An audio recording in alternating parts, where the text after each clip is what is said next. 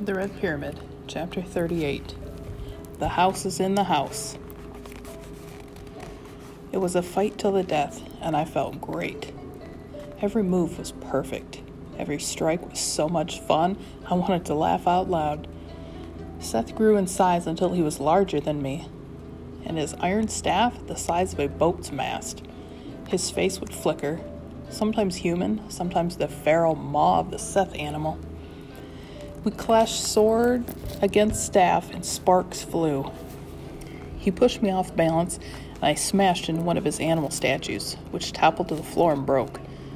I regained my balance and charged, my blade biting into a chink of Seth's shoulder guard.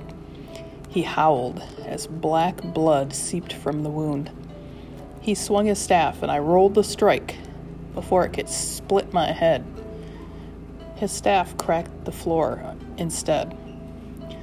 We fought back and forth, smashing pillars and walls with chunks of the ceiling falling around us, until I realized Sadie was yelling to get my attention. Out of the corner of my eye, I saw her trying to shield Zia and Amos from the destruction. She'd drawn a hasty protective circle on the floor, and her shields were deflecting the falling debris. But I understood why she was worried. Much more of this and the entire throne room would collapse, crushing all of us. I doubted it would hurt Seth much. He was probably counting on that. He wanted to entomb us. I had to get him into the open.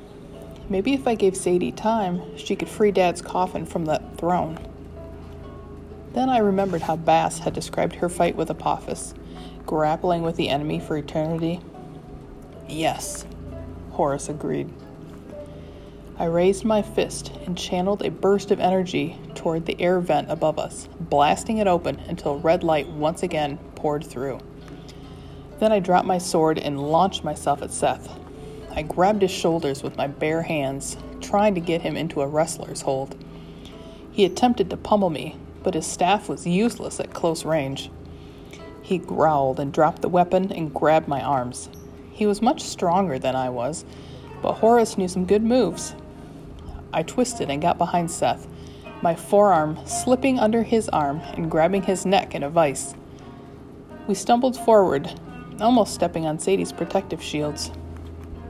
Now we've got him, I thought. What do we do with him? Ironically, it was Amos who gave me the answer. I remember how he turned me into a storm, overcoming my sense of self by sheer mental force. Our minds had had a brief battle, but he had imposed his will with absolute confidence, imagining me as a storm cloud. And that's what I'd become. You're a fruit bat, I told Seth. No, his mind yelled. But I had surprised him. I could feel his confusion, and I used it against him. It was easy to imagine him as a bat, since I'd seen Amos become one when he was possessed by Seth. I pictured my enemy shrinking, growing leathery wings and an even uglier face. I shrank too, until I was a falcon with a fruit bat in my claws. No time to waste. I shot toward the air vent, wrestling with the bat as we spun in circles up the shaft, slashing and biting.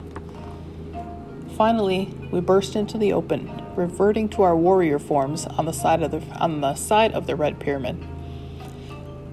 I stood unsteadily on the slope, my avatar shimmering with damage along the right arm.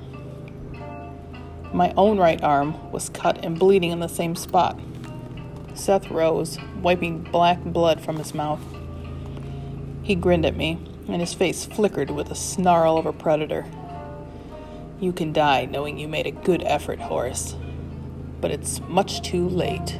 Look. I gazed out over the cavern, and my heart crawled into my throat. The army of demons had engaged a new enemy in battle. Magicians, dozens of them, had appeared in a loose circle around the pyramid and were fighting their way forward. The House of Life must have gathered all its available forces, but they were pathetically few against Seth's legions. Each magician stood inside a moving protective circle, like a spotlight beam, wading through the enemy with staff and wand glowing. Flames, lightning, and tornadoes ripped through the demon host. I spotted all kinds of summoned beasts. lions, serpents, sphinxes, and even some hippos charging through the enemy like tanks. Here and there, hieroglyphs glowed in the air, causing explosions and earthquakes that destroyed Seth's forces. But more demons just kept coming, surrounding the magicians in deeper and deeper ranks. I watched as one magician was completely overwhelmed, his circle broken in a flash of green, and he went under the enemy wave. "This is the end of the house," Seth said with satisfaction. "They cannot prevail as long as my pyramid stands." The magicians seemed to know this.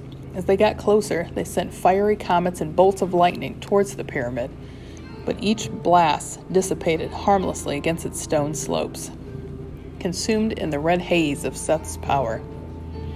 Then I spotted the golden capstone. 4 snake-headed giants had retrieved it and were carrying it slowly but steadily through the melee.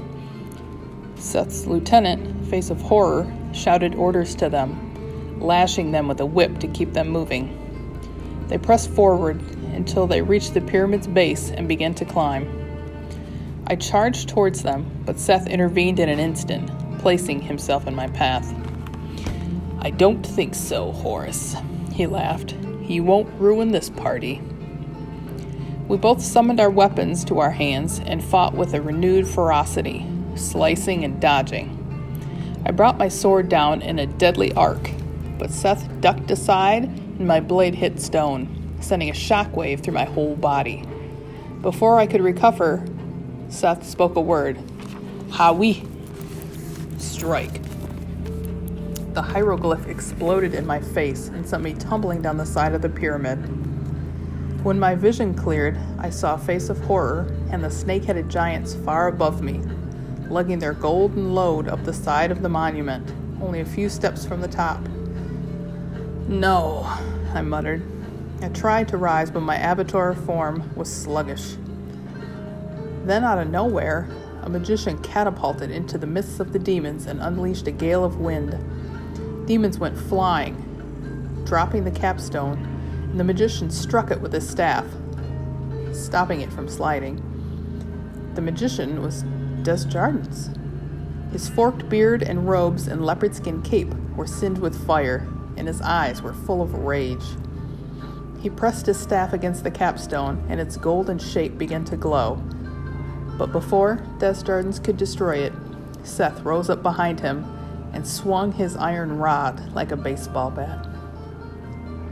Desjardins tumbled, broken and unconscious, all the way down the pyramid, disappearing into the mob of demons. My heart twisted.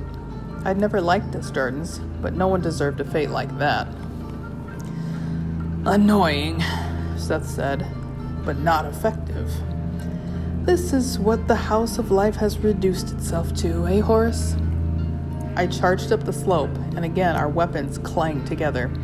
We fought back and forth as gray light began to seep through the cracks in the mountains above us. Horus's keen senses told me we had about 2 minutes until sunrise, maybe less. Horus's energy kept surging through me. My avatar was only mildly damaged, my attack still swift and strong, but it wasn't enough to defeat Seth, and Seth knew it. He was in no hurry. With every minute, another magician went down on the battlefield, and chaos got closer to winning. "Patience," Horus urged. "We fought him for 7 years the first time." But I knew we didn't have 7 minutes, much less 7 years. I wish Sadie were here. I could only hope she'd manage to free Dad and keep Zia and Amos safe. That thought distracted me. Seth swept his staff at my feet, and instead of jumping, I tried to back up. The blow cracked against my right ankle, knocking me off balance and sending me somersaulting down the pyramid's side. Seth laughed. "Have a nice trip." Then he picked up the capstone. I rose, groaning, but my feet were like lead. I staggered up the slope, but before I'd even closed half the distance, Seth placed the capstone and completed the structure. Red light flowed down the sides of the pyramid with a sound like the world's largest bass guitar, shaking the entire mountain and making my whole body go numb. 30 seconds to sunrise, Seth yelled with glee, and this land will be mine forever. You can't stop me alone, Horace, especially not in the desert, the source of my strength. You're right, said a nearby voice. I glanced over and saw Sadie rising from the air vent, radiant with multicolored light, her staff and wand glowing. Except Horace is not alone, she said. But we're not going to fight in the desert. She struck her staff against the pyramid and shouted a name, the last 3 words I'd ever expect to hear utter as a battle cry.